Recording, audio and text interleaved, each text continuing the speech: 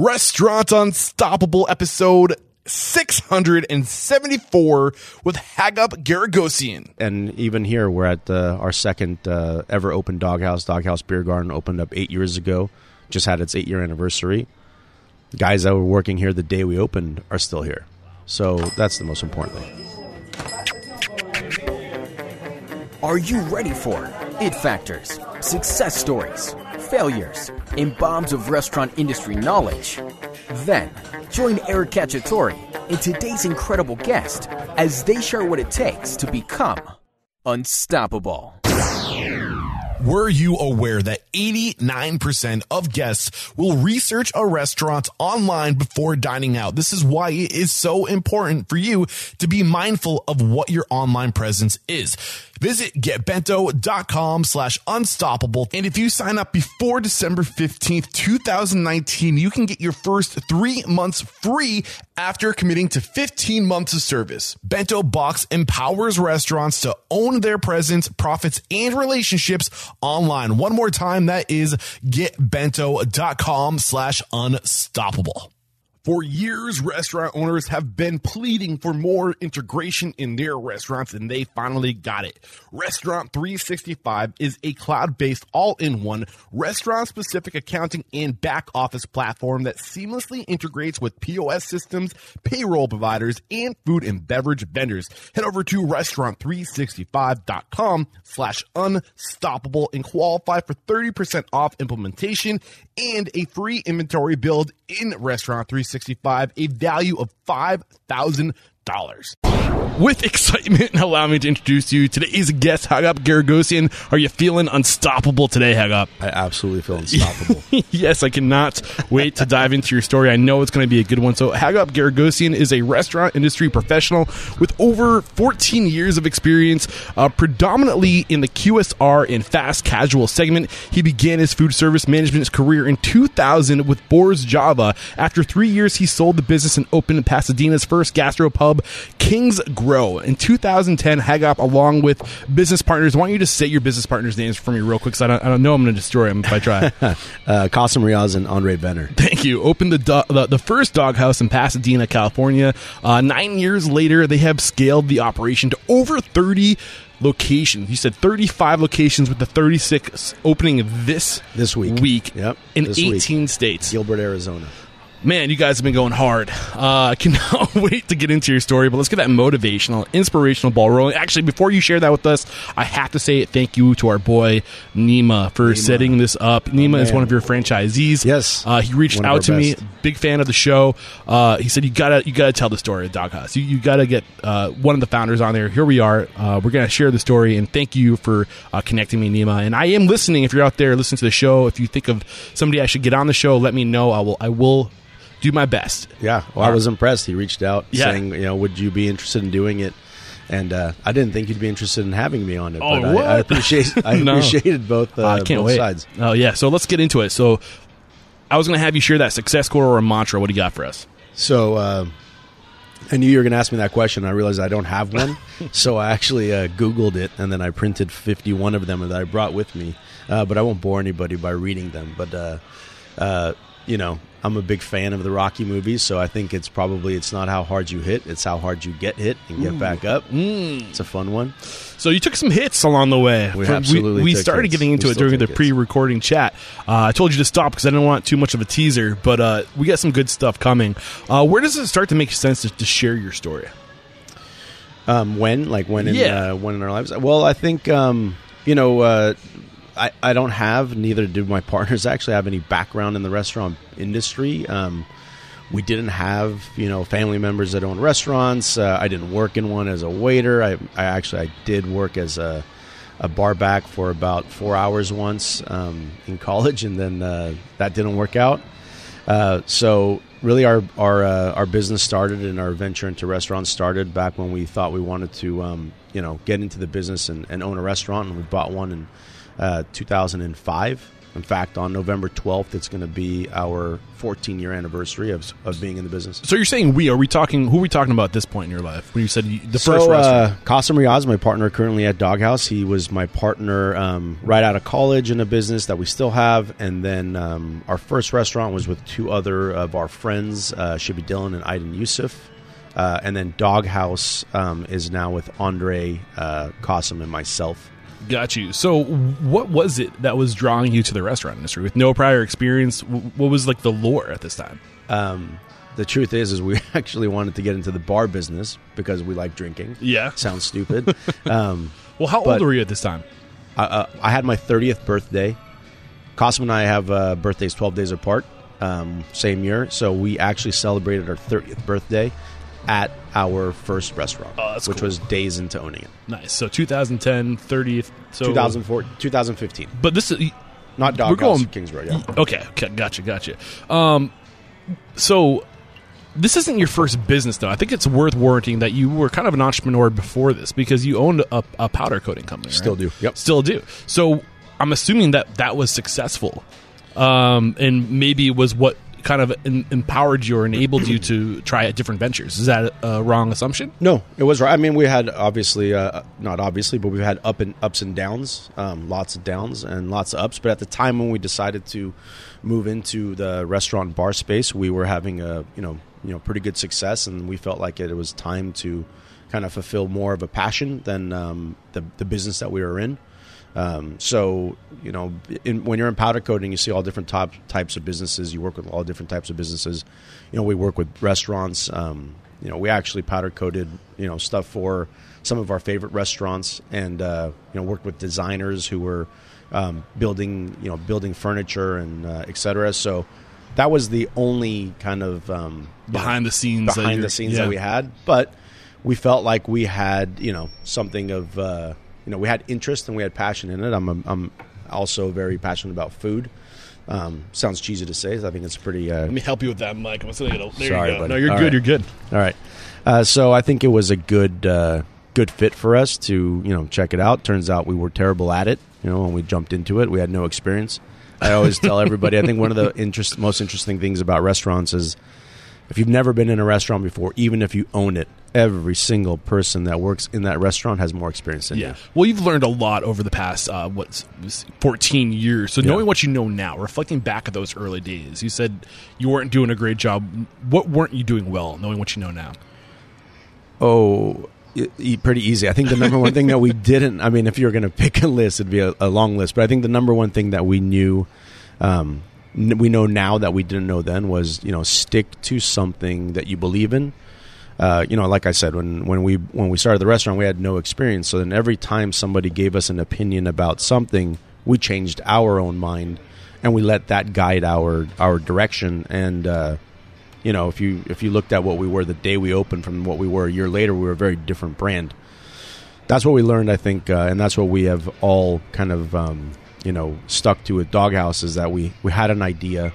We had a concept from the very beginning that we believed in. And if you look at Doghouse on day one and you look at Doghouse today, 9 years later, we're the same place. Yeah, so it sounds like you were still trying to figure out what your identity was. And you didn't understand the importance of having an identity and then sticking to it so you don't confuse people with what your brand is, right? 1,000%. But at the same time, I feel like it doesn't come overnight. You have to live, you have to experience things to kind of figure out who you are. Yeah. So you don't know until you know.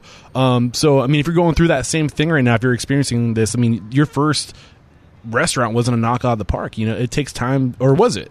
No, not even close. In fact, I was listening to a podcast once with David Chang on it, and I remember him saying there was a time when he was going to open a restaurant that he knew he could fail, and when he knew that, he didn't open that restaurant. Because he stopped being he's that part of you that pushes to the end.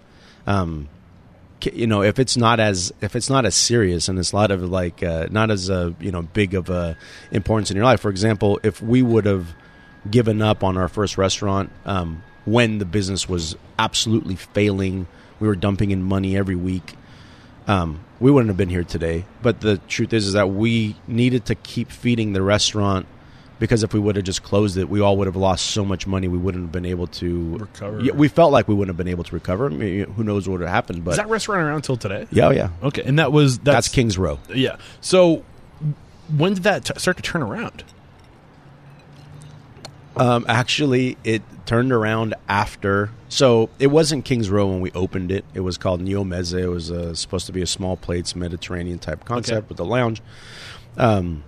We didn't stick to our guns, so when we started off Mediterranean, by the end of it, we were serving all different types of food, and it wasn't really at all the concept that we had set out to open. But along the way, in all the failure, two of us partners, one Qasim and myself, we fell in love with the business. He got really into the bar side, specifically beer. I got really into the food side. I went to a small culinary school in Pasadena.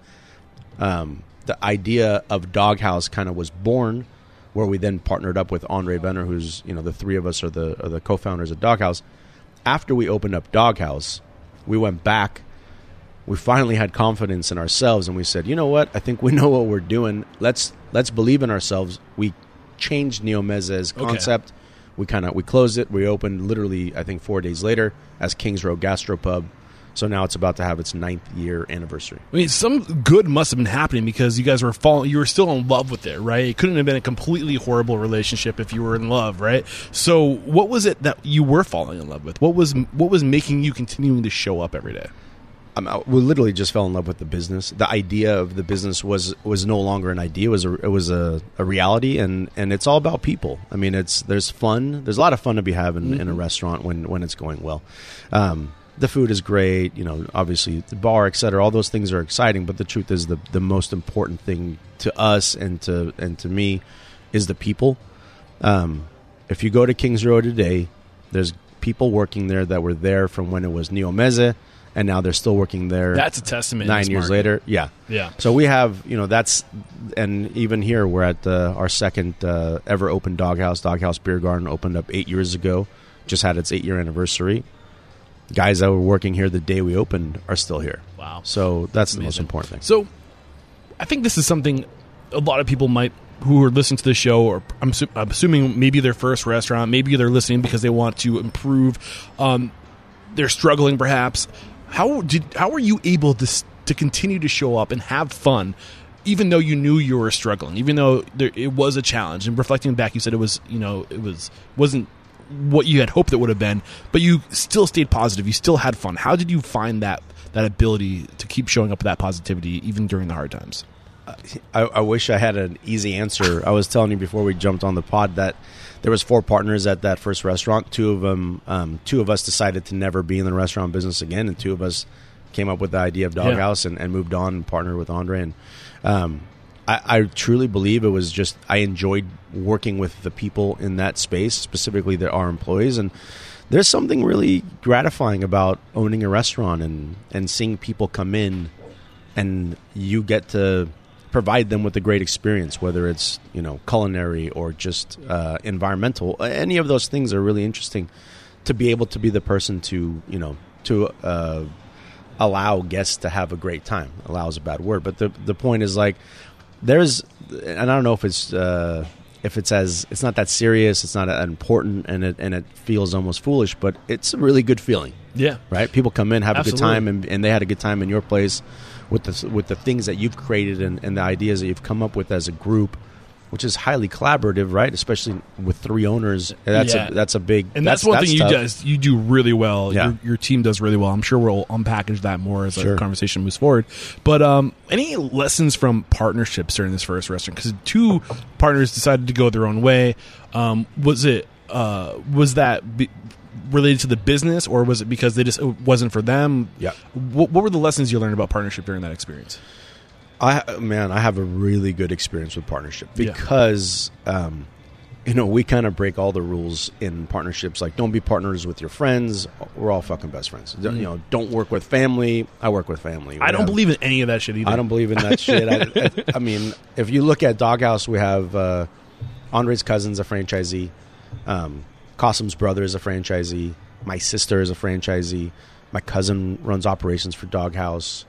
We work with we've had our nieces and nephews work for us. Like it is a massive, big family, and I think it's actually very important to the identity of our company that it's like that.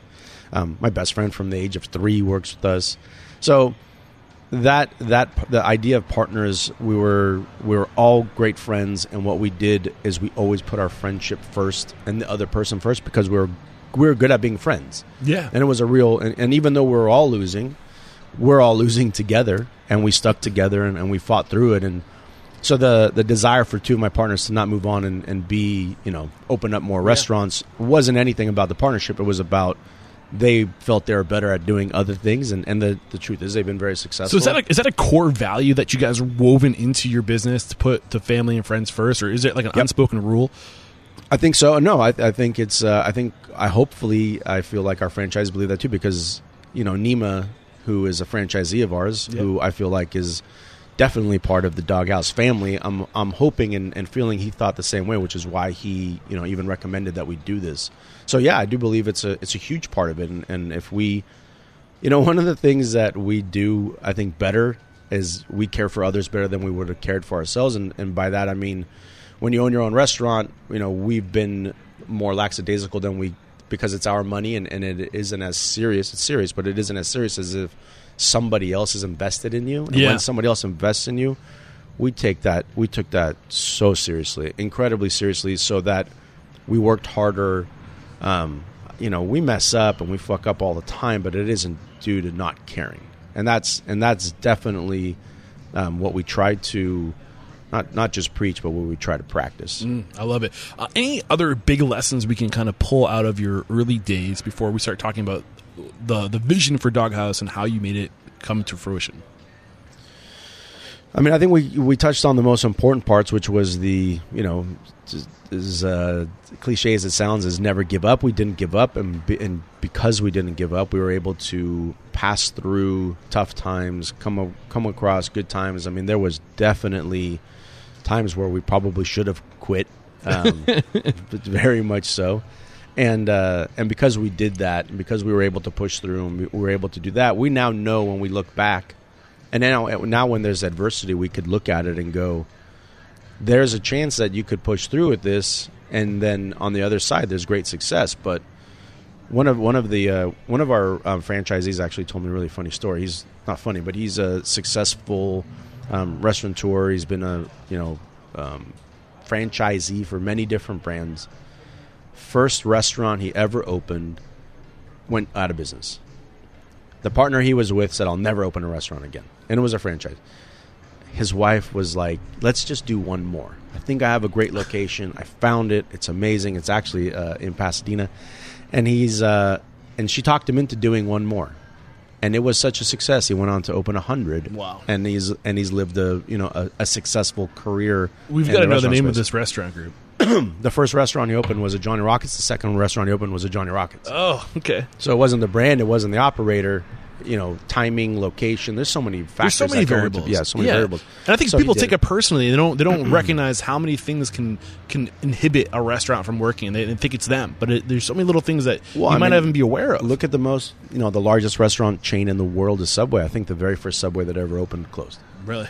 Right. Like, but they figured it out. They learned something. They fucking right? figured it out. I mean, 45,000 restaurants later, Exactly. if you quit after the first one, doesn't work. Not everybody has the desire to keep with it, and not everybody has the means to keep with it. Mm-hmm. But I do believe that us learning that was an incredibly valuable lesson. I love it. We're going to take our first break to thank our sponsors. We'll be right back to dive deeper into the Doghouse story.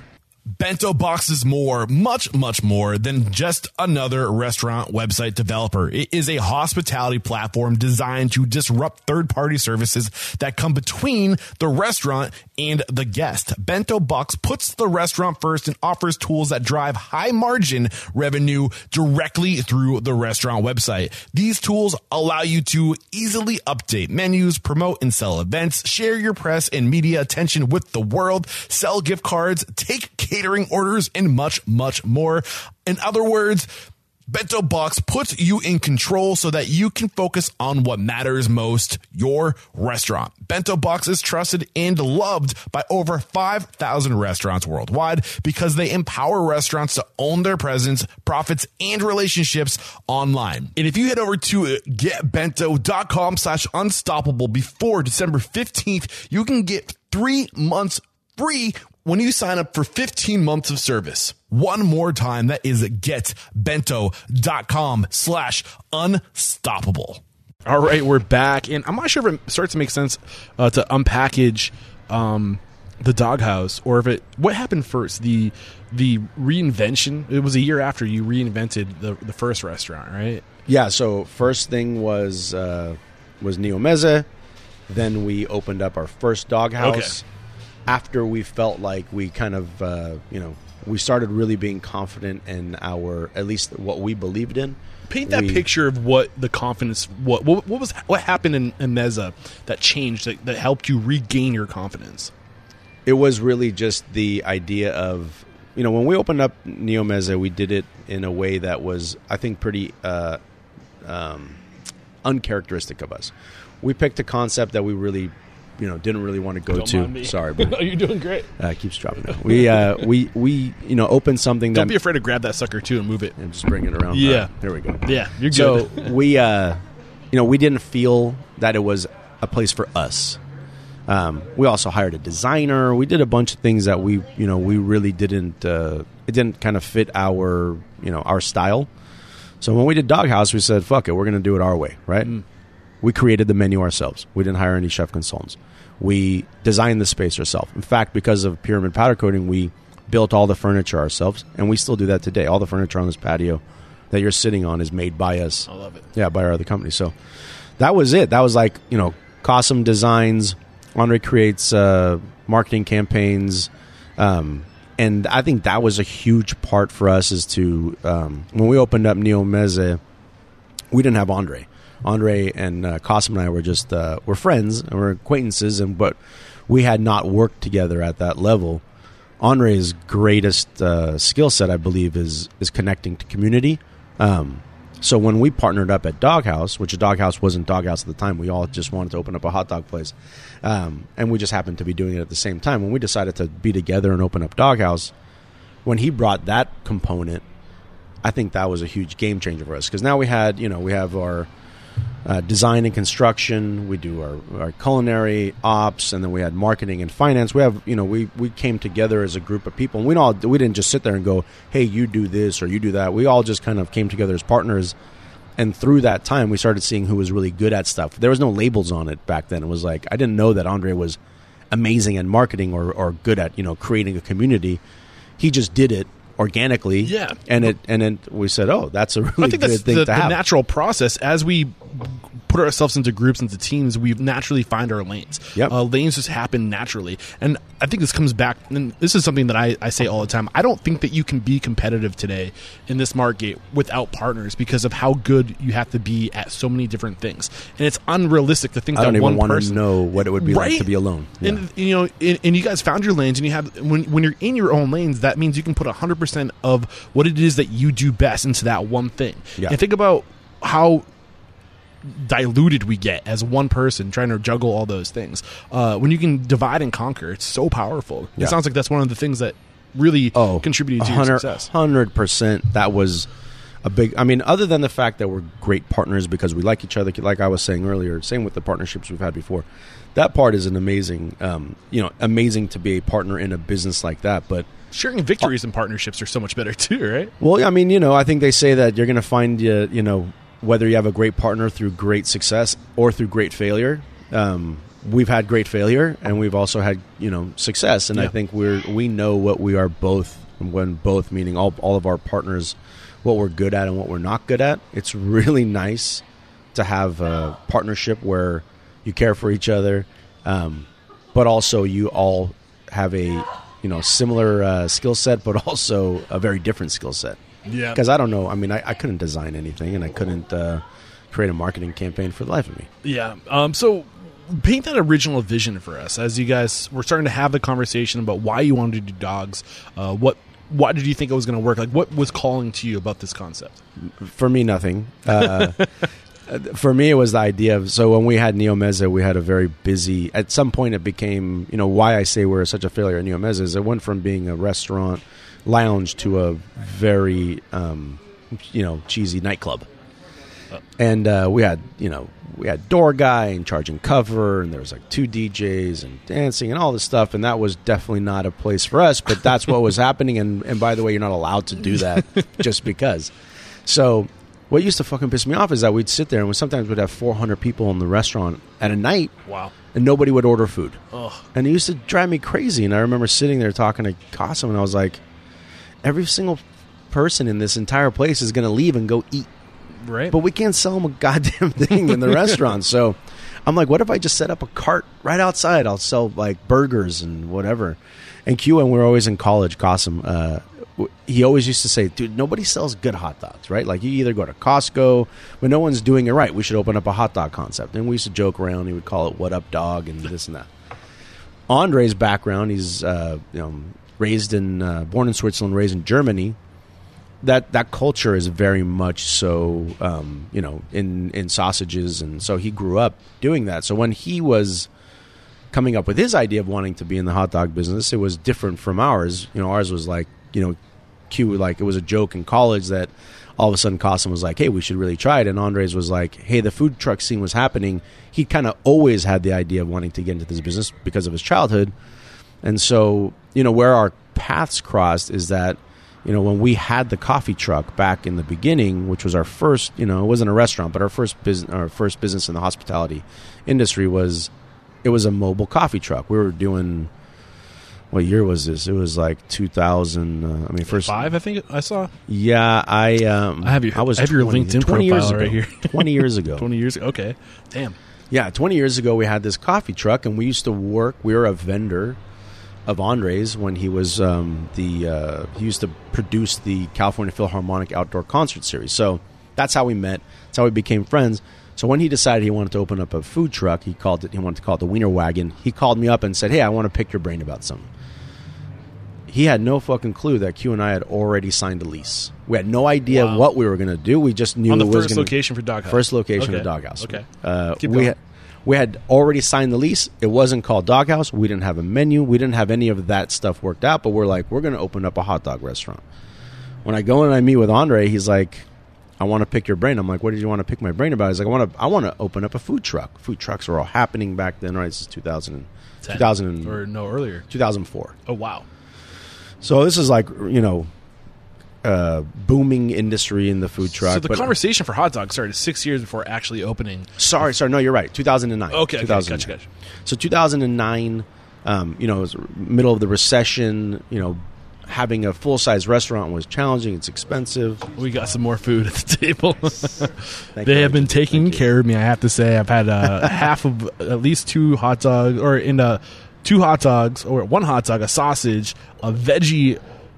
The Beyond. Yeah, so veggie. An Impossible Burger, Impossible which disappeared slider. faster than you would even. It was impossible how fast you ate it. And then we have there's video too. We'll be sure to with the video. By the way, there are video episodes. I haven't published any of them, but there is video for this episode. We'll have some B-roll where I'll show some of the food. Sorry to interrupt. Keep going with your story.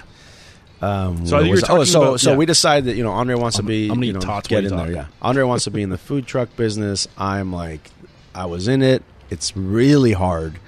You saw guys like Kogi and Roy Choi make it seem like it was the coolest thing in the world, but that was because they were just grinders. They also made it look easy. Yeah, I mean, the amount of success they had was unbelievable. But the truth is, it's a really tough business, right? Really hard, and it takes a lot of work and effort. Not that anything does, but Get into some of the realities of that, because I think a lot of people, everyone thinks. I think it's starting to wane a little bit. Not so many people are excited about food trucks. They think it's going to be the way. It's the bee's knees. Yeah. It's not logistically. It's not the easiest way to. Well, to that's run exactly the problem. Is logistically, right? It's like it is very hard to run an entire restaurant out of a truck. First of all, the truck is difficult itself. it's hard to have an entire restaurant on a truck and for that truck to operate, optimally. If that one day your truck doesn't work, your business doesn't work. Yep. Right. Or if you don't work, your business doesn't work. Your business doesn't work. You also, whether is when you have a restaurant, and you hopefully have people come to your restaurant, but your entire focus is to get people to come there. When you have a truck, you have to find customers and then hope they come to your restaurant. Yeah. There's a lot of effort in a way that I found exhausting, and I think truthfully, if we had different success, maybe I would have felt different about it. But when Andre told me that, I remember going, "This is an unbelievable coincidence that you're interested in doing this." While Qasim and I just signed a lease in our first, and what we want to be a hot dog restaurant. So I went home that night. And Andre texted me. He's like, "This is a little fucking strange. Like, I think we need to talk a little bit further. It's a little too odd that we've decided that we all just are having the same idea at the same time, and we're all friends. So maybe we should explore this a little more." I think within the next day, we were already business partners, and we moved forward together, the three of us. This is something that I think is telling to your ability to collaborate. Even you see it here, and I think a lot of people, when they find out that somebody is doing something similar to them, their first reaction is, "Oh, F this guy," or "F that." Like, I gotta beat them. Like, you your butthole puckers a little bit when you feel like there's competition. Oh, everybody. This not everybody, but a lot of times when people see competition, they find them to be like their enemy. Whereas I think we've been fortunate enough, not only, maybe it shows that in the fact that we have partnerships, but we've been fortunate enough to have mentors along the way that were in the same industry, and they were so, willing to share with us experiences, contacts, all types of things that they had learned that we felt like it was important for us to do the same. And you guys have a natural similar passion, right? Yep. So instead of competing against each other, why not compound that energy into one cause, right? Agreed. And all pull in the same direction. You're going to have a better odds of success. Yeah. So the conversation to do a dog concept is now going to happen. How are you living intentionally to make sure it would be a success? Well, I think what was great is that we started, so Qasim and I had been in a restaurant, and Andre at that time owned a restaurant called Red, White, and Blues. So he had previous restaurant experience. Again, not a great success. We had previous restaurant experience, not a great success. We learned from that success what we felt would be helpful and what wouldn't be. And definitely one of the things we all together felt was important was to create an identity and to fight for that identity. What did that process of creating that identity look like?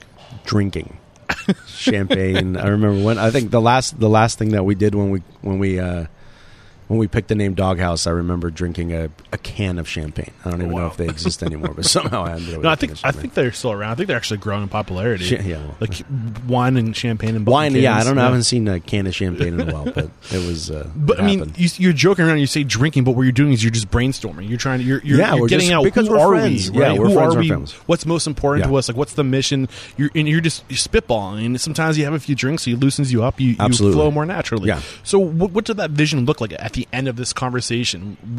Who were you going to be, and are you the same today as you were at the end of that conversation? We are exactly who we were then. I would like to think better, but if you really looked at the identity of Doghouse, and even just conceptually Doghouse, we are who we were and who we set out to be then. And I think we've just gotten a little bit more refined, a little bit better at what we do, hopefully. And everything along the way has improved incrementally, through experiences and through trial and error. But I think if you look back at the original Doghouse, other than the way we toasted our buns, I think we look almost the exact same as we did on day one than we do today. Can you get specific as to what things you were identifying that you like, not necessarily who you were, but the elements that you wanted to touch to make sure that you were a well-rounded or rounded off identity? You picking up what I'm putting down? Like, were there bullet points that you're checking off, or were you? Yeah, I mean, we've never been as organized as that, but I will say that one of our things was being inclusive. So, you just ate the Impossible Burger. Impossible Burger, although it's new on our menu, by new meaning I think it's been about 14 months, but we've had vegetarian offerings since the day we opened. Like, that was freakishly good, by the way. It's shocking. It's scary. Yeah, it's shocking. Yeah, sorry, keep going. Yeah. I just had to emphasize. Well, and what's amazing is we could talk about this for another few hours, but it's going to make people who don't find themselves to be the kind of guy to eat or girl to eat a veggie burger find like I could eat a veggie burger, right? I could substitute one burger or one hot dog, a month. I think it's too good to be true. It has to, like 10 years from now, we're going to find out it causes cancer. Hopefully not. But I think so being inclusive was a huge part of our idea of the company we want it to be.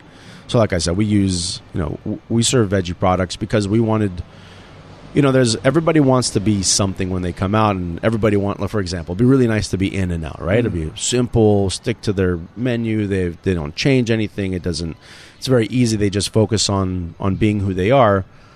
I mean, that wasn't us, right? We set out to be, Doghouse, and through Doghouse, we wanted to be inclusive. So by being inclusive, we offer different offerings, and I think that's just an example of the kind of people that we wanted to be, and the kind of people that we are, and the kind of community we wanted to grow around Doghouse, not only in our staff, in our fans, and eventually in our franchisees.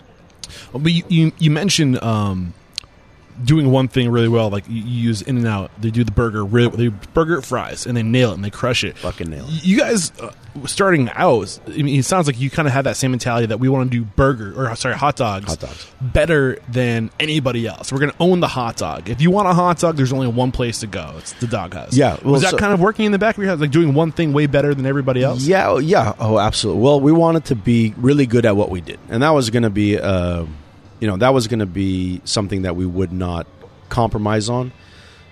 One of the things why we thought we would never be a franchisor, and why Doghouse as a brand would never be a franchise, we had I think, a misunderstanding of what it meant to be that. Everybody's like, oh, you're going to lose your soul. You're not going to be, you're going to not serve the same quality of product. And I could tell you with the most confidence in the world, and obviously firsthand knowledge, is that not only are we better at what we do, not only do we sell a better quality product than we did when we started, we do all those things as a franchise, and I think that is really interesting because it took time for us to finally. We'll get into the evolution of how that came to be, but take us to day one. You open the doors. You're in business. What was it like? So I'll take you to day and I'll continue -1. The day before we opened up Doghouse, I started the culinary school. So I remember leaving the night before. It's a great time to start your enrollment. What a ding-dong, right? October 19th, 2010, I literally walk out while we're finishing. I mean, we built the restaurant, by our own hands. Like, I remember walking out. Andre and Qasim are in the restaurant. My buddy Abe, who's our director of operations, is in the restaurant. We're like, we didn't have a condiment station, so I had a bar from IKEA that I'm like, let's use this. I remember leaving that night because, hey, sorry guys, I got to go to start culinary school. I'm wearing like chef pants and like the checkered funky looking chef pants. Anyway, Qasim was cutting out the top of my IKEA bar so he could fit in half pans to use as a condiment station, awesome. Which I think we used for like almost 3 years. So that was the day before we opened. The day we opened, one of our employees today actually was our very first customer. That's a really cool story. Another one of our employees is the reason why we smashed burgers. It was his idea. In fact, the very first day we opened, we just served regular patties, and halfway through the day, he's like, "We should, have you ever thought of this?" From day 2 on, we serve burgers like that. Like in the early days, you're trying a lot of things out. Yeah. After the first couple days, the first couple weeks, how much did things change from there? So things only changed by, I think, quality. We still serve hot dogs, we serve sausages, we serve burgers, we served a slider, we serve fries, tater tots, onion rings, etc. Our menu is almost identical, but the quality of the beef changed. The amount of items on the menu changed. It grew just because, there's a culture in hot dogs which is very topping heavy, and so as you start creating getting more toppings to put on your dogs, those dogs turn into burgers and etc. Excuse me. No, yeah, you're good. So where we improved was the look and feel of the space. So we went from plastic baskets to customizable boats that we've designed ourselves, the trays that we serve it on. Yeah, the branded, all that stuff was stuff and the way it grew. I mean, the first time we opened our restaurant, our cash register didn't have a printer on it. It didn't. All it did is ring up money. Like it didn't. There was no POS. Everything was done on paper tickets.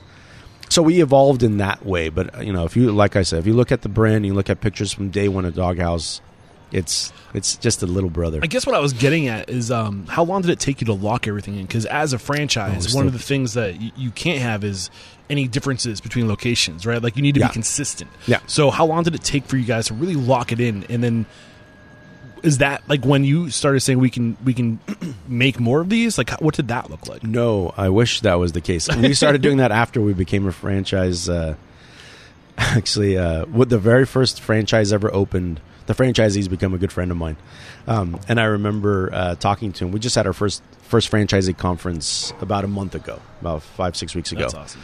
And I remember telling him, we shouldn't be friends. Like, you should hate our guts. Like, because we were not as prepared to be who we were supposed to be when you open up your first store. So just like simple example is first franchisee opened back then.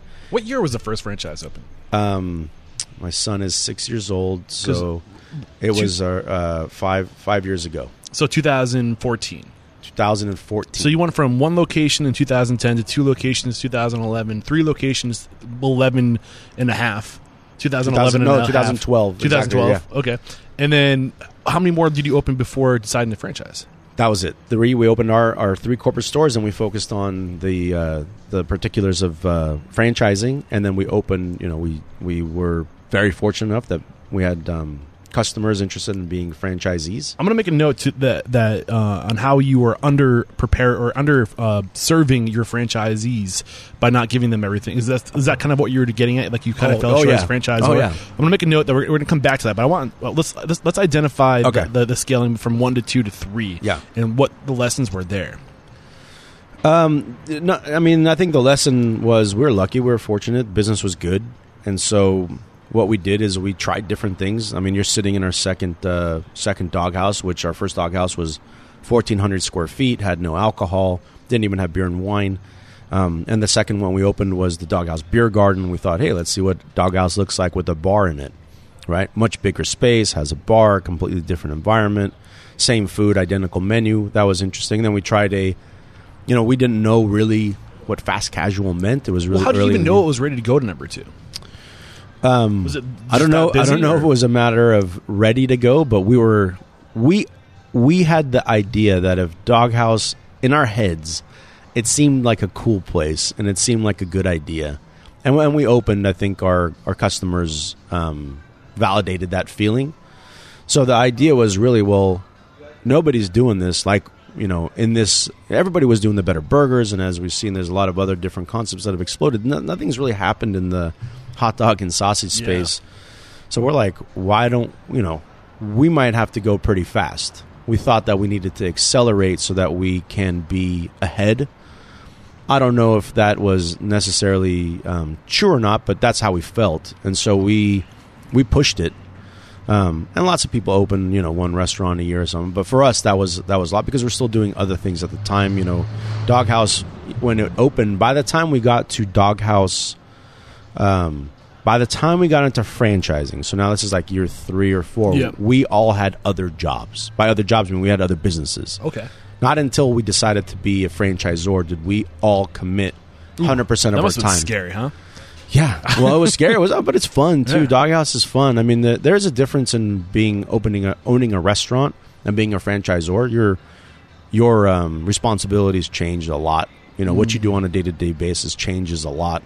Back in the beginning when we had Doghouse and there was no franchisees, I'd walk in the morning, create an item, write it on a chalkboard, sell it as the special of the day, or Jerry, who's worked with us since the day we opened, he'd come up with an item, we sell it a special day. Like, we could do whatever we wanted because there was, we weren't going to hurt anybody. Yeah. Now everything takes time. It's a little more cumbersome. It's a little harder and rightfully so, but it's harder to do things and be that, that nimble. So when did you know you had a winner? When did you know you had a winning formula and that this is something that you can double down on? Was there a number you hit, or is there? After the third restaurant, we felt, wow, we've had 3, successes. And so we felt we have something that I think people are interested in. And think what the very classifies first, as success? How did you identify it as? Was it the numbers that you were? Like, yeah, by success, it was a business success, and we felt it was a model worth exploring and expanding. Mm-hmm. And we had tons of requests for franchising. Are you guys a franchise? Do you franchise? And that's a franchise? great symbol. When people assume that you're a franchise because of how well you're operating your business, that's the ultimate compliment. It's a funny that what you just said is interesting because most people relate franchising to it's frightening and because you're gonna lose control, but also you associate franchising to consistency and so people have two different definitions of it. We had the same feeling as you did, like, wow, franchises we're gonna lose our soul, we're gonna lose control, and at the same point we're like, what are the most consistent restaurants in the world? Think what you want about anything, but Subway's the most consistent restaurant. McDonald's is the most consistent restaurant. These are 100% franchisee owned. They don't own any of their own stores.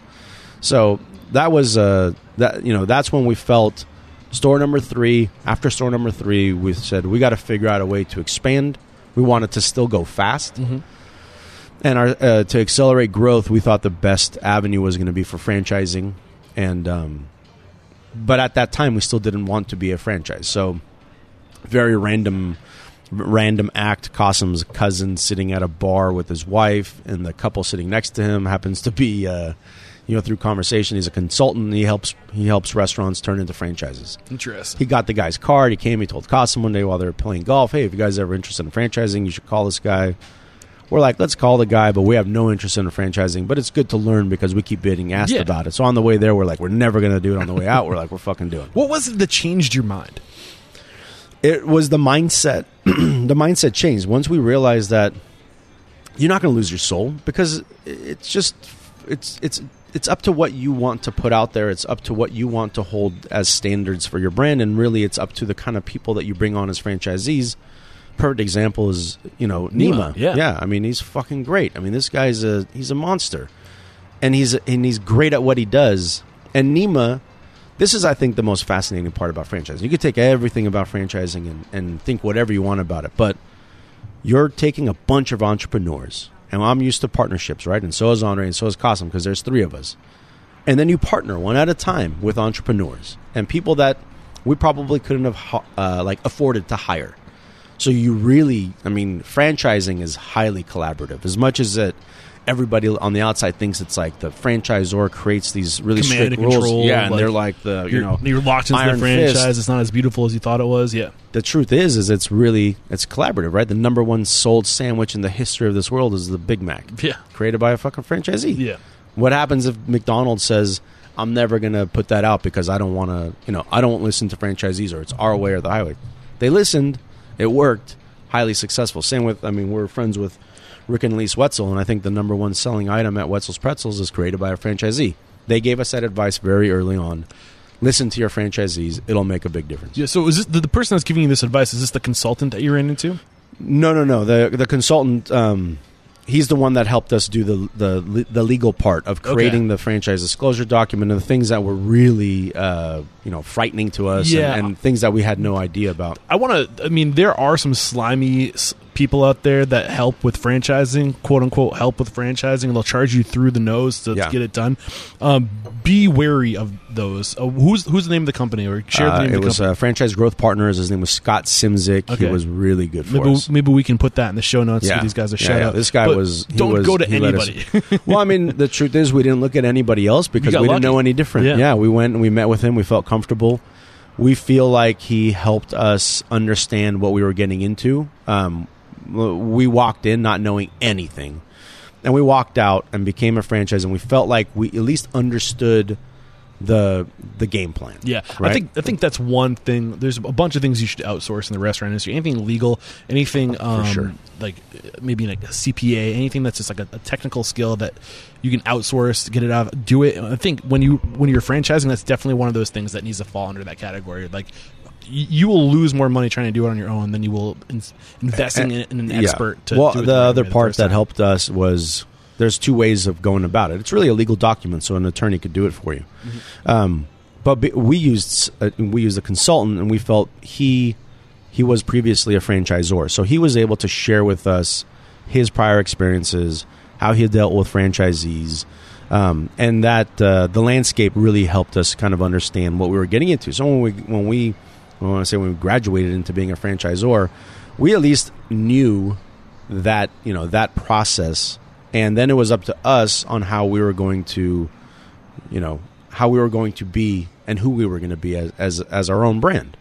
And I feel like that, we'll go back to Paul and our first franchisee, but we knew what we were supposed to do. We just didn't know exactly how to do it. And I think, you could ask him, maybe you could have him on the podcast one day, but he felt it because it was really challenging because, thankfully it wasn't because his business was slow. It was because his business was busy.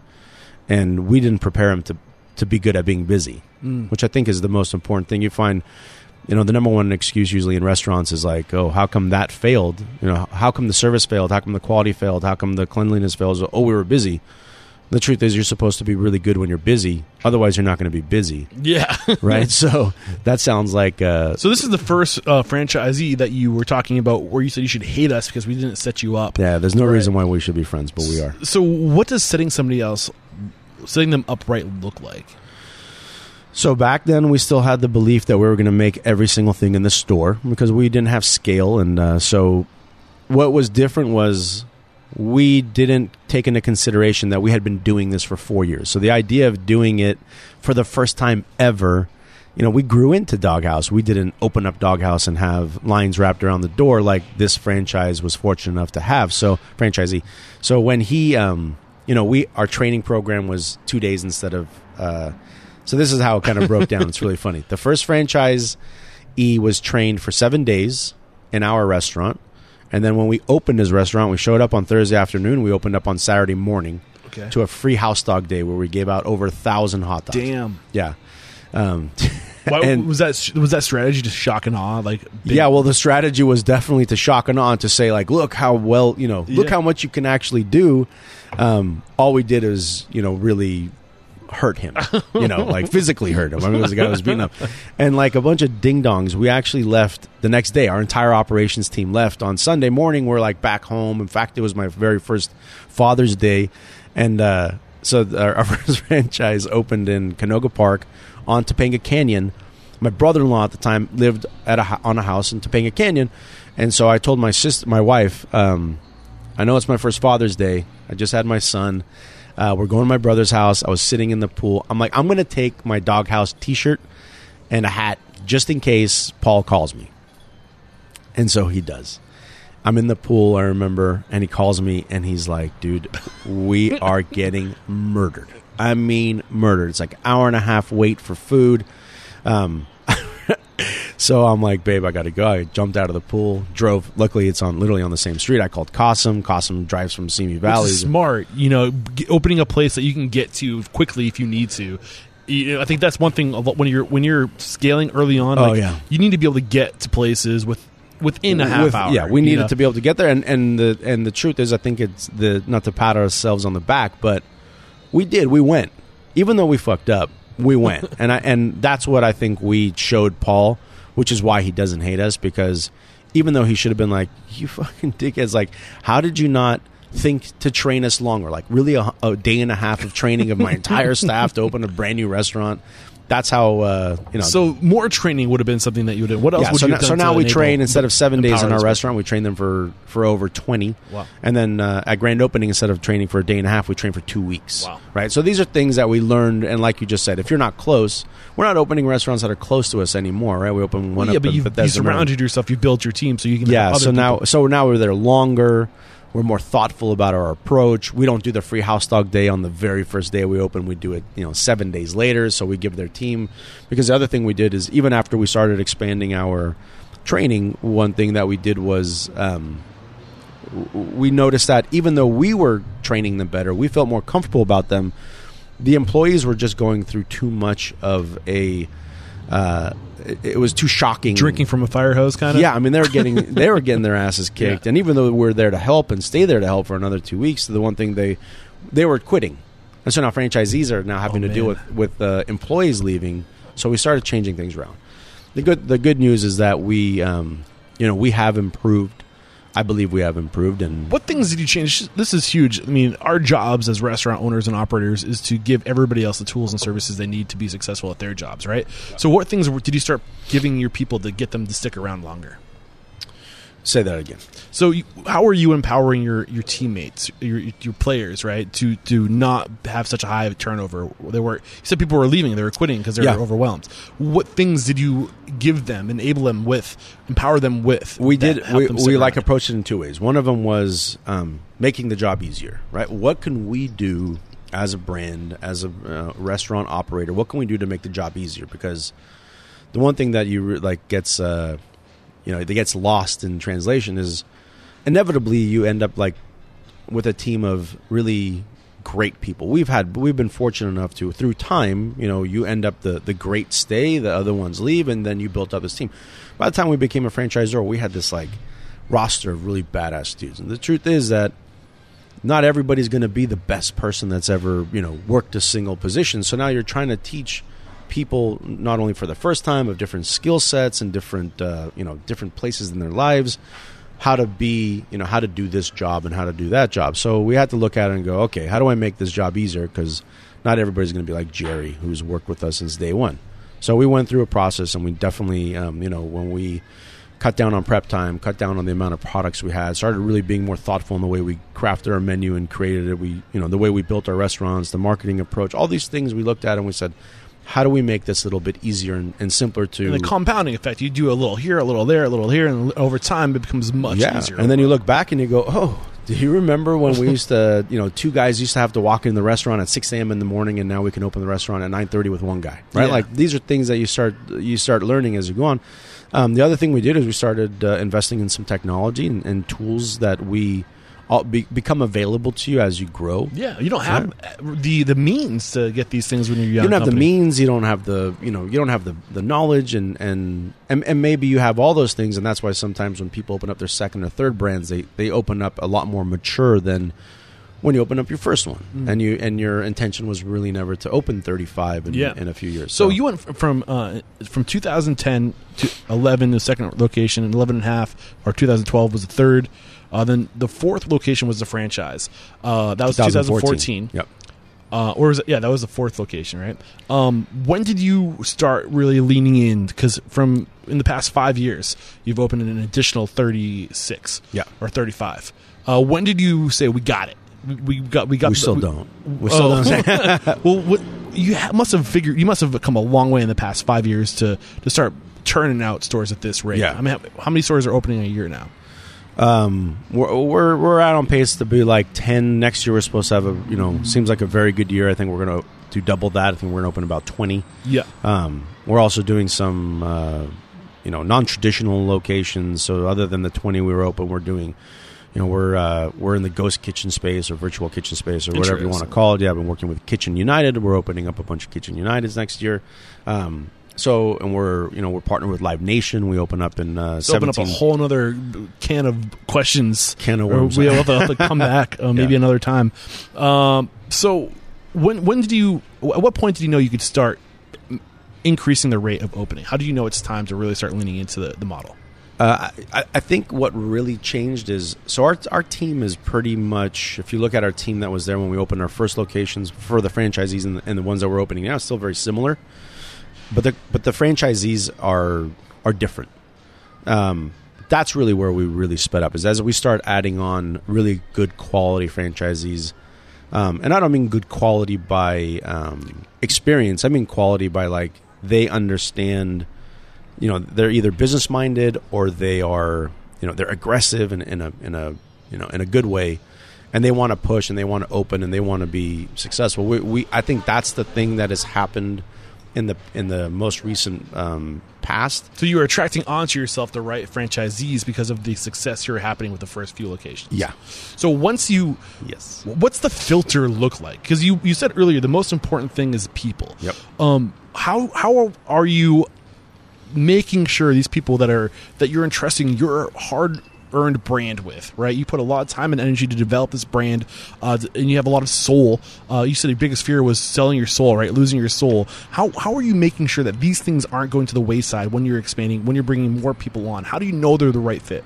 Well, I mean, I wish there was a a test we could give them, or just a Q&A, but it's really just about connecting with people, and we do it just the same way we would do hiring a new employee, or we would bring on a new vendor, or we would bring on a franchisee. It's really, do they fit in the culture? By fitting in the culture is, do you like us, right? Do you want to work with us? Because there's going to be tough times. There's going to be great times. Like, are we going to do this together? Can we care about each other? Can we fight for each other? Can we do all these things together? That's really, it's hard to put that into words, or to do that in test form. But so we do it over a little bit of time, and we do it together as a group. Potential franchisees. We have somebody coming in tomorrow, actually. Very successful operator, one of the biggest McDonald's franchisees in the past. No longer is a McDonald's franchisee, but the fact that he's interested in Doghouse, that's pretty cool. That's a sign. Yeah, that's pretty cool. Yeah. But at the end of the day, some of our best stores are, owned and operated by people that have never owned franchises. So I don't know where it's great to have prior experience and et cetera, but we're going to find out tomorrow by spending probably about 12 to 14 hours with this guy. Does he want to be a part of Doghouse, and do we want him to be a part of Doghouse? Yeah. Not because he's going to ask the right questions about operations or marketing. It's going to be, does he want to be a part of these group of people that are going to, work their asses off? I mean, we used to say this when I was in judo. I started judo when I was 18 years old, and my sensei always used to say, "We're going to go across people that've been doing it longer, but you're going to be stronger." That's the one thing and you're going to fight harder. Those are the two things he said I can guarantee you, because you're going to meet people that know more than you do and have done it longer than you do. And that's kind of our motto at Doghouse too, is like, what we will lack in experience, we're going to make up for in effort. And heart. Yeah. And heart. And so that together as a group, if you want to be a part of that, and hopefully we're going to create something and start something special, and we're going to look back, and it's not going to be 35, it's going to be 100, it's going to be 200 or 1,000. Who knows where it goes? There's going to be people we're going to look back and go, it's because of them, right? Mm-hmm. It's because of the Nimas. It's going to be because of even like Paul, who I said should not like me. It's because of these things, and as a group, as a team, I think there's going to be some success. So you're still a young company, a young franchise. Oh, yeah. There's a lot of positive energy around you because of it, because there's a lot of excitement with new things, right? What is your plan? I like to say, behind every great restaurant's a great person, and as a concept or as a restaurant group scales, that person has to lift everybody up, right? It starts with lifting up their franchisees so they can lift up their employees, right? What do you plan on doing to have that same level of impact with a few people in your life right now, that when you get to 60 locations, how are you going to have that same impact? How are you going to raise these people up when you have to lift up more people? What's your plan of having that same presence within your company when the company's much bigger?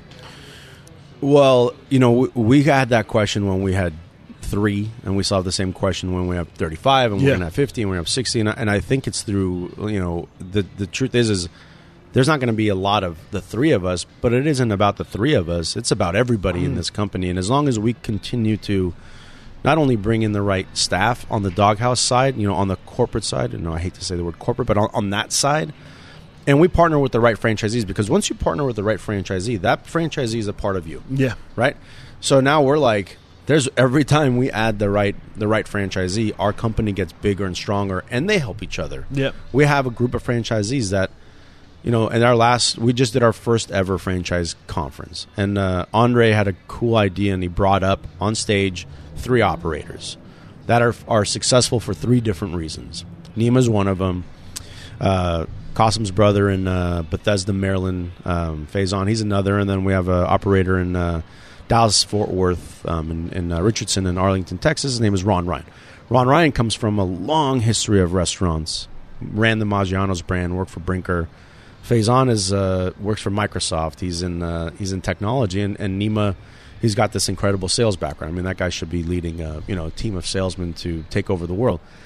All these guys have 3 different skill sets, and they are incredibly helpful to us. Yeah. They talk to each other. That's a They good actually point. work together. They have inspired. So when they're on stage, they talked about what they do differently. We could have talked to our fucking face turned blue, and we could have done it for a week.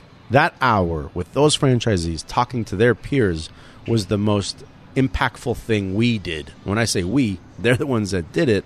That was really what I think You bring up sorry, keep going. changed. Yeah, that's what changed my, because we're still new, right? We're, you said it, we're like babies in this world. I don't think I realized fully what we were until I watched them on stage, and then I thought, I know what we are. We're just a group of people together that are, and it's not a franchise or franchisee relationship. I mean, I like to look at it's like one big company, and every time we bring on the right person, they just add to this company and they help us grow. Yeah. And then they help each other grow, and they support each other, and they move forward. I think it's so important. We talk about it a lot on the show, treating your employees like assets, not just. Well, that didn't really come out right, but you know what I mean. Like they're more than just employees. Like, Sound like Donald Sterling. they're more than just employees. They bring something else. Like, don't look at them as just like a cog in the wheel to do the job. Yeah. because they bring a whole different set of Yeah, you get assets it. and skills to the table that you're not. If you got to open up the channel of communication. Be like, what else you got? Yeah. You're good at photography. You're good at marketing. You're good at design. Like, what can you bring to the table to make us all better? And Yeah. I don't think we're really good at digging deeper beyond the paycheck, right? There's so much at our disposal. And when you bring it into the franchise level, now you have these people who are successful at life because they have the means to buy into the franchise in the first place. Right. So they're going to be doing something right in life, right? I agree. So they can bring so much more to the table. You got to open up yourself to the possibilities of what you have at your disposal. Yeah. This is just a really cool thought there. Yeah, exactly. That's exactly how it's unbelievable when you really start thinking about it, what you can do when you stop thinking it's easy. I could get lost in the food all day long. I could talk We're totally about the food. packaging this up Yeah. and bringing it back to the hotel room. I mean, by the way. we could talk about food. We could think about food. It could be all about the food. But if you really think about it, and you think about all the great, successful brands, not all of them is just, it's not about the greatest food ever made. Yeah. It's about something else, right? There's just something You else. get why this podcast exists now because you're opening a restaurant. Hope you can fucking cook. Can you do everything else? Well, and that's the thing. It's a very low. It's a low barrier of entry, right? Everybody. I mean, your whole life you hear like, "Oh my God, you make such good food. Why don't you own a restaurant?" And that's great. Obviously, hugely important that you care about your food. But it's what else is there, and that what else is when everybody looks at it and go, "How come?" My food's better than that guy. How come he's more? I just went to a place the other day where I won't name the name, but I was eating a breakfast. I'm obsessed with breakfast burritos. So I'm eating a breakfast burrito. Best breakfast burrito in LA. Let me know. Original Tops, Okay, in my cool. opinion. Good to know. Good to know. Original You know what I'm Tops for breakfast. on Colorado and Rosemead. It's amazing. But I wasn't eating that one. I was eating another one. If they hear this, they'll be pissed. And I was eating the other one. But I watched these guys sell like 100 breakfast burritos in an hour, and I was like, I know that this isn't the best breakfast burrito in the world, but what is the magic in this place? And while I'm doing it, I'm seeing like the guy behind the counter talk to everybody, right? And everybody there is familiar and friendly, and they're doing an amazing job of it, and the food's coming out fast. There was like 100 different things where I thought maybe the guy who makes one really good breakfast burrito doesn't know how to do all the 100 other things that's important. And that always gets lost. It always gets lost because everybody looks at the one common thing, which is the one thing that everybody thinks is the most important. And the truth is, it's all about the people. And I think it's about that community and culture you grow. And then all of a sudden you have a bunch of loyal fans, and they believe in it. So the one thing that had me really, really excited about today's conversation, we haven't even started talking about it yet, and I hope it's okay. We're at an hour of recording time now.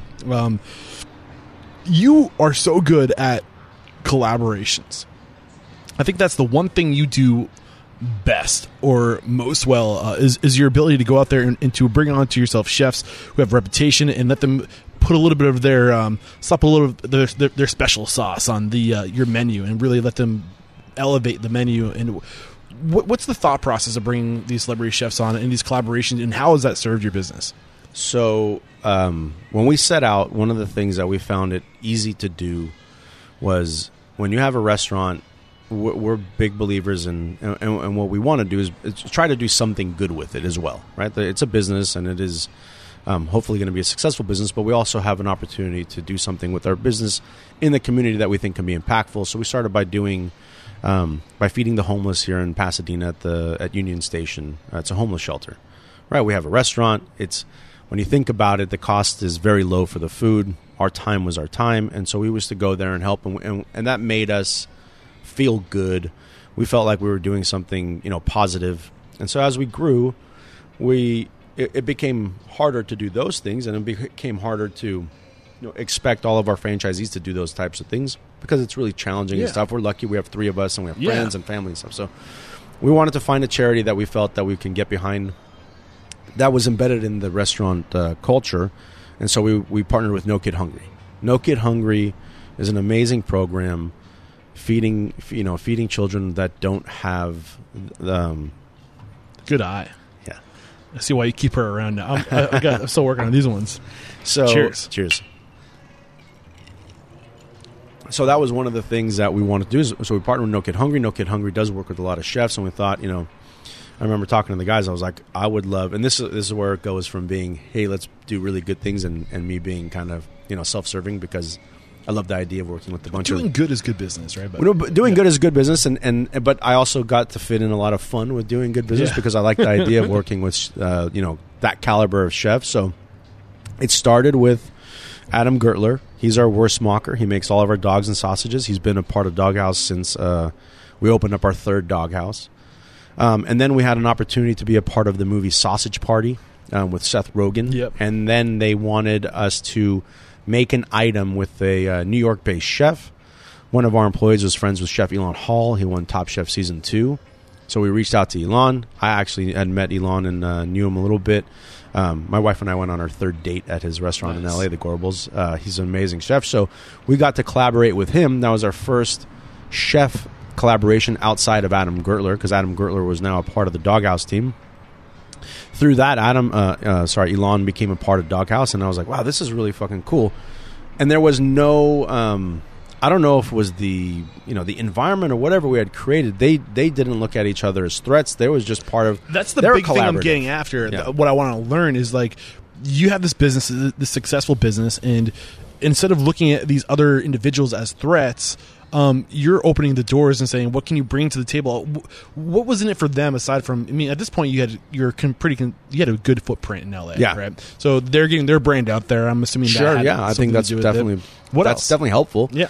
But so as we grew and we started sharing, like, oh, this is cool to collaborate with, Adam and Elon are collaborating. They're a part of Doghouse, and I was like, this is fucking cool. We have Top Chef Season 2 winner. Right? Why don't we create a chef collaboration series? Let's connect it to our charity, because I believe that other people do want to do good. They just don't always have the opportunity to do it. And so we had the vessel, we had Doghouse, we had a good marketing department. We believe we have a good product. We started partnering with chefs and said, hey, this is a we're doing it, for charity. We donate, from every item that gets sold to the charity. And so you just found a bunch of chefs that cared and wanted to be a part of that. So what they got out of it, I'm sure there were some benefits they got out of it outside of the fact that they're just good people wanting to do good things. We've worked with some really cool chefs like Alex Seidel in Denver, and Dean Fearing in Texas, and obviously Elon. Brooke Williamson, she won Top Chef Season. Almost got Alex on the show. I was leaving the town before. He's a fucking stud we were able to schedule, but he's on my list, and hopefully the next trip out to Denver. So he's amazing. He was amazing to work with. Bruce Kalman, who's a friend of mine, he helped actually put the first year together. So it was just fun, and I think the cool thing is when you're doing it like this, there's no egos. I personally don't sit there and want to put my finger on everything and go, I made this is all me, blah, blah, blah. It's all everybody. I think that was the secret, is no egos. Lose the ego, make it about something greater, right? And it kind of lowers the defense, right? Yep. And then a lot of pick the right people that believe that way. So with the collaborations, how much freedom do the chefs get? I'm kind of curious how we can recreate this type of collaboration in our own business. What advice do you have for somebody who wants to recreate that? We give very loose guidelines is that just like we did in the beginning, we want it to be Doghouse, right? So we serve hot dogs, we serve sausages, we serve burgers, we serve it on King's Hawaiian rolls. That's what we want it to be. Now, we made fried chicken sandwiches, and so what's pretty cool about what we do is, for example, a sausage. If you're a chef and you're a creative chef, you could look at a sausage and go, that's just a really well balanced meal, all put together in a tubing. And I think so. What happened was like create within that small boundary, but we won't. And what we have not done is like we try to source anything they ask us for. I mean, I think we did for Alex's actually. We bought feta that he made himself from the farms that he has in Colorado, that kind of thing. So we want the identity of the chef to be there in our way. We want them to be creative and have fun with it because we want it to not be a miserable process. Yeah, we want our customers to be excited and happy. At the end of the day, we want our franchisees to feel like this is a really cool thing that they could get behind because every item they sell, we do better for the charity that we're participating with, and on and on and on. And what's really cool is we did it last year, all year. We did 6 of them. We did them for 2 months at a time, which was a pretty long time, but this year, we did the same thing. We did, in the first 4, which we only did 1 month at a time, we've raised more money this year because now we're just kind of getting better at it. Yeah. And now our customers are getting to, wait and anticipate. Like the turducken. We just did the Oktoberwurst. Yeah. We did, and then we did our first thing where we kind of broke the mold and went out of the Doghouse box. And Chef Chris O, who's done 2 collaborations with us, great fucking chef to work with. Extremely talented local LA guy. He did chicken wings. We did wings, which is something I think the other variable here that's worth kind of highlighting is that I think one of the reputations a franchise has is, like you mentioned earlier, you're afraid of losing your soul. There tends to be less focus on the food, right? These are stereotypes. I'm not saying this is you guys. Obviously, you've risen above that. It's part of it. But I think by bringing these chefs on, these acclaimed chefs, right, you're tying your brand to the high quality of these individuals. So it kind of it gives you, it injects that soul back into the business, and it shows that you aren't just another corporation out there looking at the bottom line. Like you care about quality. Well, and we have to look at the bottom line because at the end of the day, it's not our stores anymore. It's other people's stores. So we care about that, but we also care, like you said, because now we know we can, right? Mm-hmm. We can be of higher quality. We can, be different. We don't have to be. The supply chain is really a complicated part about expanding. I was curious about that. I didn't want to abuse your time. Do you want to weigh in on how you're keeping because you guys put a lot of thought into how you source sustainability, or like really good quality products, sourced. What's the word? With there's a filter there. There's a filter. It's thoughtful, sure. and we're what I remember when we opened up our first restaurant. I didn't have it. I wasn't even married. Andre didn't have a baby. And Qasim had just had his daughter, Yasmin, who was, I think, a few months old. Maybe like 6 months old. And I remember when we opened, if you're pregnant, you shouldn't eat things with nitrates. And I was like... That's a lot of nitrates in a hot dog. That's a lot of fucking nitrates in a hot dog. And is it that bad for you? And then, Andre had his baby... Qasim had his second, and then I ended up having 2. And I remember our doctor saying, "Don't eat while you're pregnant. Don't eat things with nitrates." And I thought that's not, I'm going to have my baby. My wife's going to stop being pregnant at some point, and whatever. But the thought of us serving something that somebody should not eat, because there's a health risk in it, and I don't know I don't know whether it is or isn't or whatnot, but these are things that we've been told. The fact that there's a chance is enough. The fact that there's a chance, and I don't want to take it. So we worked hard to remove that out of our hot dogs and sausages. So we don't put nitrates in our dogs and sausages. Same with our burgers, right? We don't. When we were pregnant, the doctor was like, "Don't." And this is kind of where it all stemmed from. We have children. We're married. We have children. We have families, and we're like, "Don't serve this to them. Hormones are bad. Antibiotics are bad. Don't do that." So we went out, partnered with Creekstone Farms. Our burgers, our dogs, our sausages, all the meat we serve in the restaurant has no hormones and no antibiotics. That was something that was, it's not, we didn't do it to say it. We did it to do it. For, again, like I said, like we had children and we wanted we want, I know that my partner's wife wouldn't have taken their kids. Same with my wife and Andre's wife. They don't want to take our kids to places that serve meat with hormones and antibiotics. So you said the challenge was going to be to scale this, right? The scale the level of integrity that you've put into this product. What's the challenge there?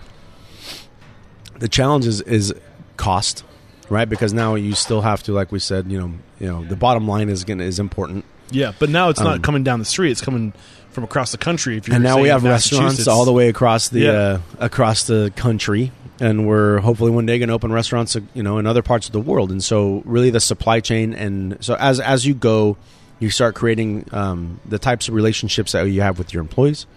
You have them with your franchisees. You create them with the vendors. So, are you creating this recipe and giving it to other manufacturers that can recreate it under your guidelines, under your criteria? Yeah, absolutely. So we partnered with, for example, our local distributor. We work with him from very early on. Vitco Foods. The owner has become a good friend. He understands our business. He feels and thinks the same way. He helps us find other partners around the country that can do the same thing that he does. We kind of facilitate our own supply chain. Yeah.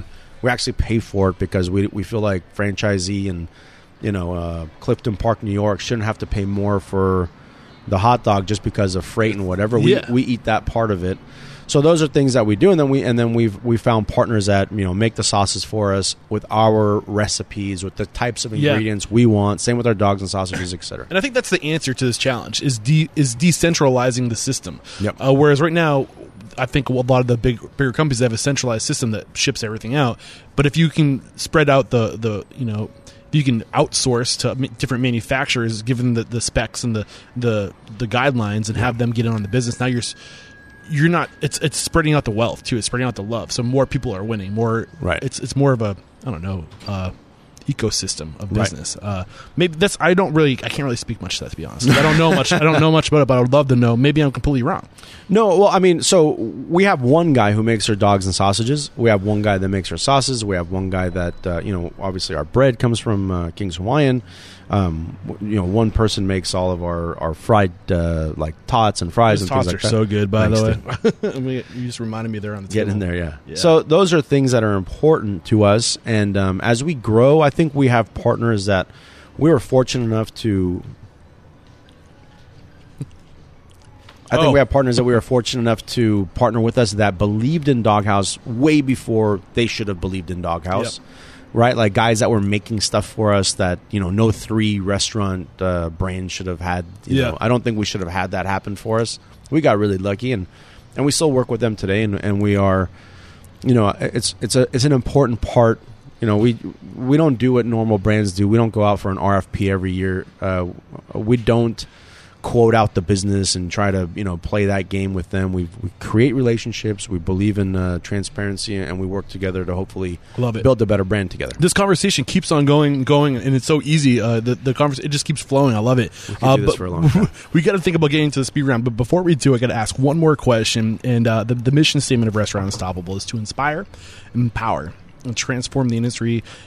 And I do that by making an example of folks like you. But how have you transformed? Who are you today versus the man you were getting into this industry? How have you transformed? Well, this might not exactly answer the question, but I was just at the Marketing, Innovation, and Technology Summit in Austin, Texas, with the co-founder of One Huddle. It's a technology that we're using to help train our franchisees and their staff throughout the country using gamification. It's amazing. Interesting. Yeah, it's an amazing platform.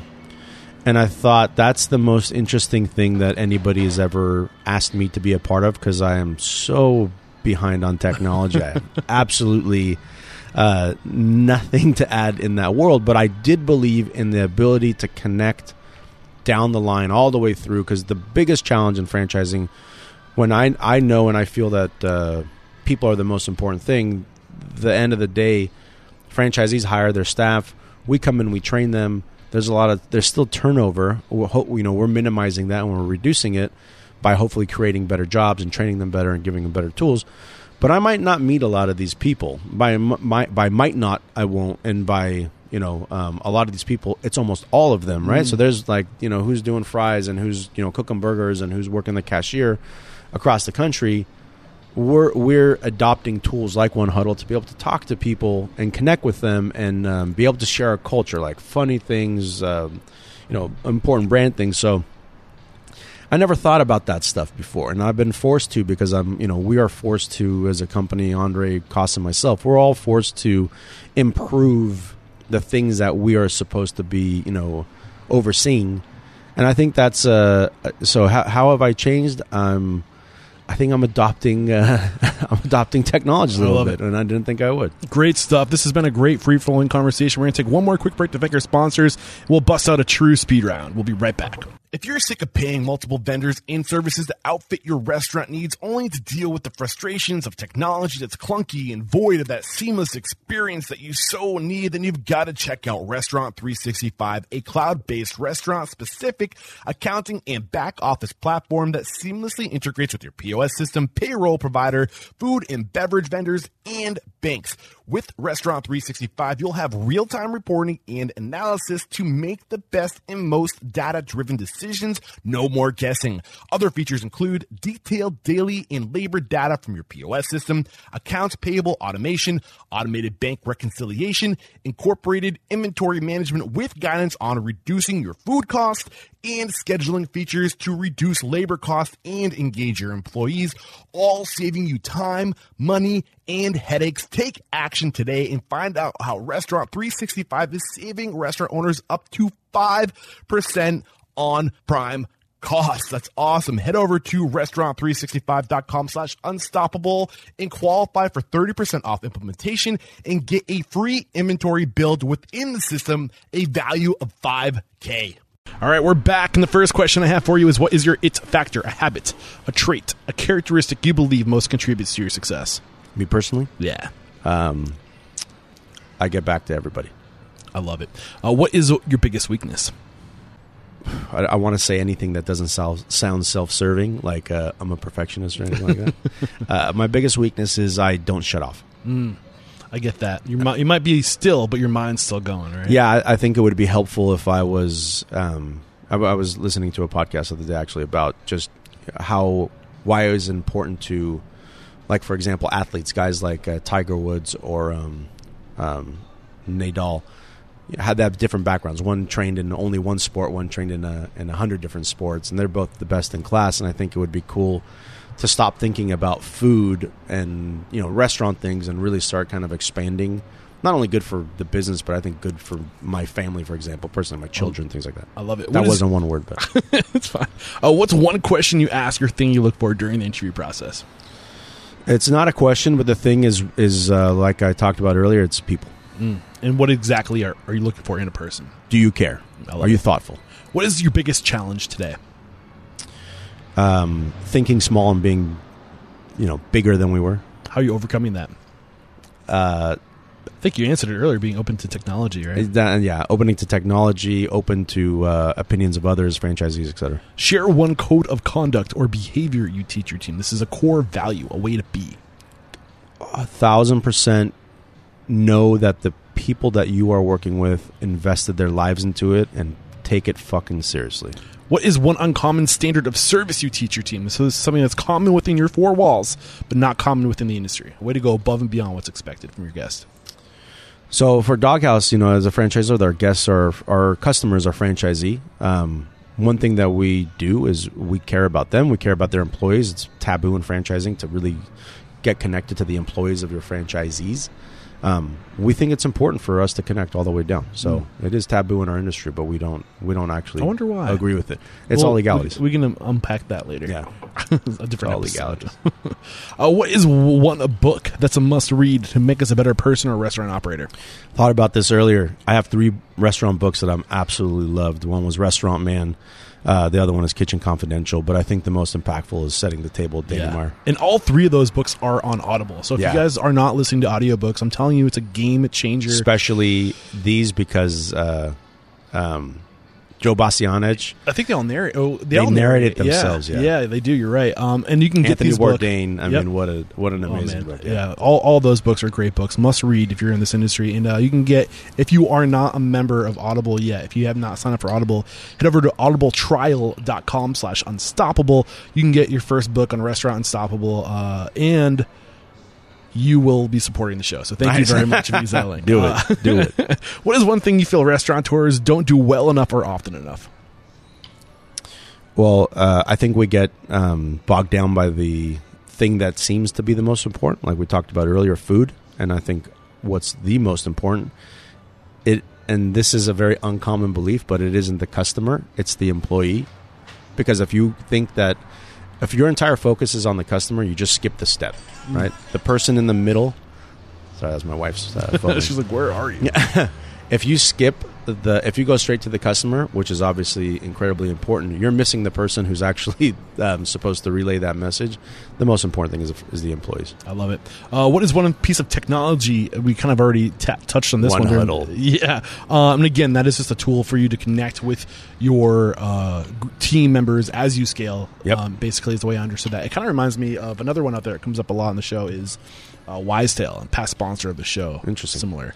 You should check. One Huddle is interesting because the stats on how people retain information through standardized learning is really poor. And the way we came across it was me trying to figure out how to measure if we were even of value. We as like franchisors and my ops team, in particular. Are they teaching something that's lasting? Are they being impactful? Like, do we make a difference, or is really the only thing that happens that we bring on a good franchisee, and when they're good, they're good, and they're bad, they're bad. So I wanted something where I could say, okay, we're going to teach, and when we teach, you're going to retain, and when you retain, you're going to like your job more, right? You're going to be a happier person because the truth is a job that you like is life changing. Sounds corny, but you wake up. And you're happier. You go to work. You're happier. Come home. You're happier because of it. You're nicer to your friends. You're nicer to your spouse. You're nicer to your children, et cetera, et cetera. So how can we teach them in a way that they're going to feel, more fulfilled? And at the end of the day, all by accident, just by playing a bunch of games on your phone about how to build a hot dog or clean the fryer or customer service, et cetera, you're going to do something better for the franchisee, the owner of that restaurant, because you're going to do a better job at your job, and your guests are going to be happier, etc. Yeah, yep. I love it. This is the last question. It's a doozy. I get a lot of eye rolls for this one, so get ready for it. I'm waiting for your eye roll. It's going to happen. I know it is. If you got the news, you'd be leaving this world tomorrow. All the memories of you and your restaurants and your businesses were lost with your departure, with the exception of 3 pieces of wisdom that you could leave behind. Wow. For the good of humanity and for your legacy. What were those 3 things you'd be that you could leave behind? Things to be true about success. Well, I guess I would be thinking about my children and what I would want, the wisdom I would want, and one would be thoughtful of others. That's number 1. Be confident in yourself. That's number 2.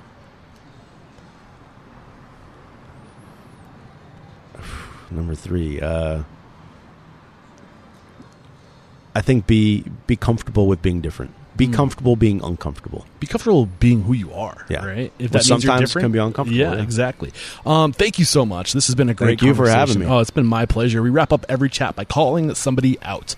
So who do you respect and admire in this industry, preferably an owner and operator? That's simple for us. Doghouse was very fortunate enough to be friends with Rick and Elise Wetzel of Wetzel's Pretzels and Blaze Pizza. They've been incredibly helpful and thoughtful and informative, and helped us guide us on the right path. We are endlessly grateful to them. So those are the ones that we think are beautiful. Yeah, gentlemen, look out! We're coming after you. I'd love to get you on the show, and let the folks at home know, how can we connect with you and your team? Maybe we're interested in joining your team as an employee or as a franchisee. What's the best way to connect? Oh, there's a bunch of ways. One, you could email me directly, hogup@doghouse.com. You can email us at wecare@doghouse.com or at franchise.com. Awesome. Franchise@doghouse.com. This has been a great conversation. Thanks again for taking the time to share your story, your knowledge, your mentorship. There is no questioning. You are unstoppable. We'll see. Thanks, brother. Cheers. Yeah, there we go. Another episode wrapped up here at Restaurant Unstoppable in the archive. I hope you all found value in today's conversation. And I could not be more excited to announce that Restaurant Unstoppable is now on video. That's right. I'm not talking about a still cover photo with audio on YouTube. I'm not even talking about a pixelated Skype video with me and my guests in, 3,000 miles apart. I'm talking in person in the restaurant, HD video, now available on YouTube. And I could not be more excited. And you're going to be like right there with us in the restaurant. You're going to get to see behind the scenes footage, hopefully. And, we've recorded over 50 interviews to date. And I've been taking the Restaurant Unstoppable now for almost 2 years. We've been on the road. And the natural evolution is to bring a camera and to let you guys see my guests, to let you guys see the restaurant, to let you see the real human connection that's happening there. And I'm just so excited. If you guys want to see these videos, here's what you got to do. Head over to YouTube and search Restaurant Unstoppable and then subscribe to future episodes. Or what you can do is head over to restaurantunstoppable.com/whatever episode number it is. And I'll be sure going forward to have a link to that video or to that episode's video on YouTube. And please subscribe. And please, please, please help me spread the word about what I'm doing here with these interviews. The finest, the most successful restaurateurs sharing their knowledge, sharing their values, sharing their stories to transform the industry, to make us all better, and to just to go in the right direction. I cannot be more excited. So again, head over to restaurantunstoppable.com, whatever today's episode number is, or just shoot to YouTube and search Restaurant Unstoppable and subscribe to the face-to-face interviews. And also, guys, I got to remind you to please subscribe to my emails and to find me on social media. Eric@restaurantunstoppable.com is the email. Social media, Eric Cacciatore in Facebook/Restaurant Unstoppable. Cannot wait to connect. And I'm so excited for the future. This is going to be awesome. All right. Until next time, peace out.